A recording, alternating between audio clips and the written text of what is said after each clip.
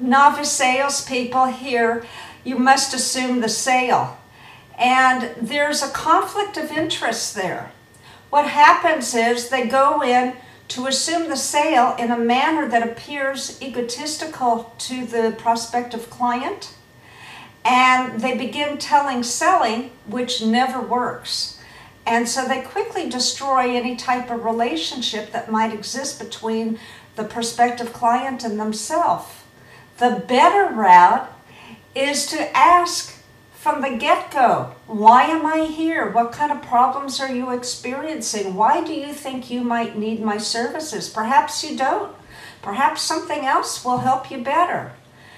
If you can be as open as that, you will be amazed how many doors you open for yourself.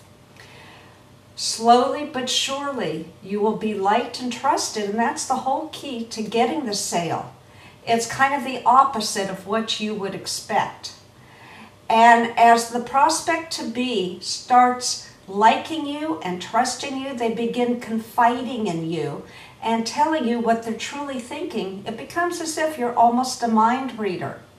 And you do this through question and answer. It's not the telling, selling, but really delving deep into why you're there in the first place, what their problems are, what they're experiencing, what they hope to gain from your service, and what their vision is for the future. Even on the beginning sales call, you can start building the idea of future repeat business and further services for outward down the road.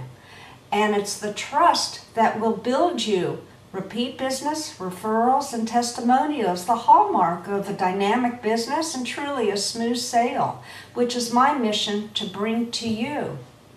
Furthermore, they will test you to see if they can rely on you after the sale. So some difficult or time-consuming requests may be made of you. Again, the biggest error I see is that most people think it's not important and just slough it off, when in fact, that is the tiebreaker among the several candidates of wannabe vendors. So by all means, ask when the information is needed, how they would like it delivered, whether electronically or in person, and make sure you deliver best case ahead of time and the worst case at the exact time they requested. And let them know in the process that you're working on it. That develops tremendous credibility, and then you will be definitely headed for a very smooth sale. And should you like further sales tips, I am collaborating on a summer sales school.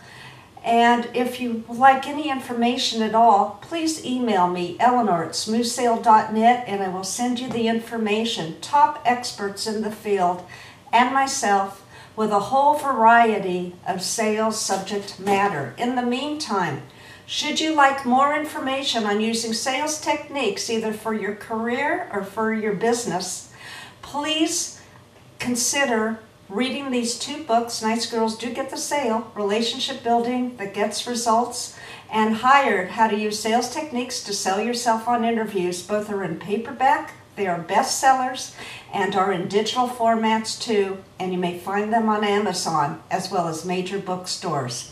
I'm Eleanor Stutz, CEO of Smooth Sale, and I am happy to assist you any way I may through team training, coaching, and keynote speaking. Please let me know how I might best assist you.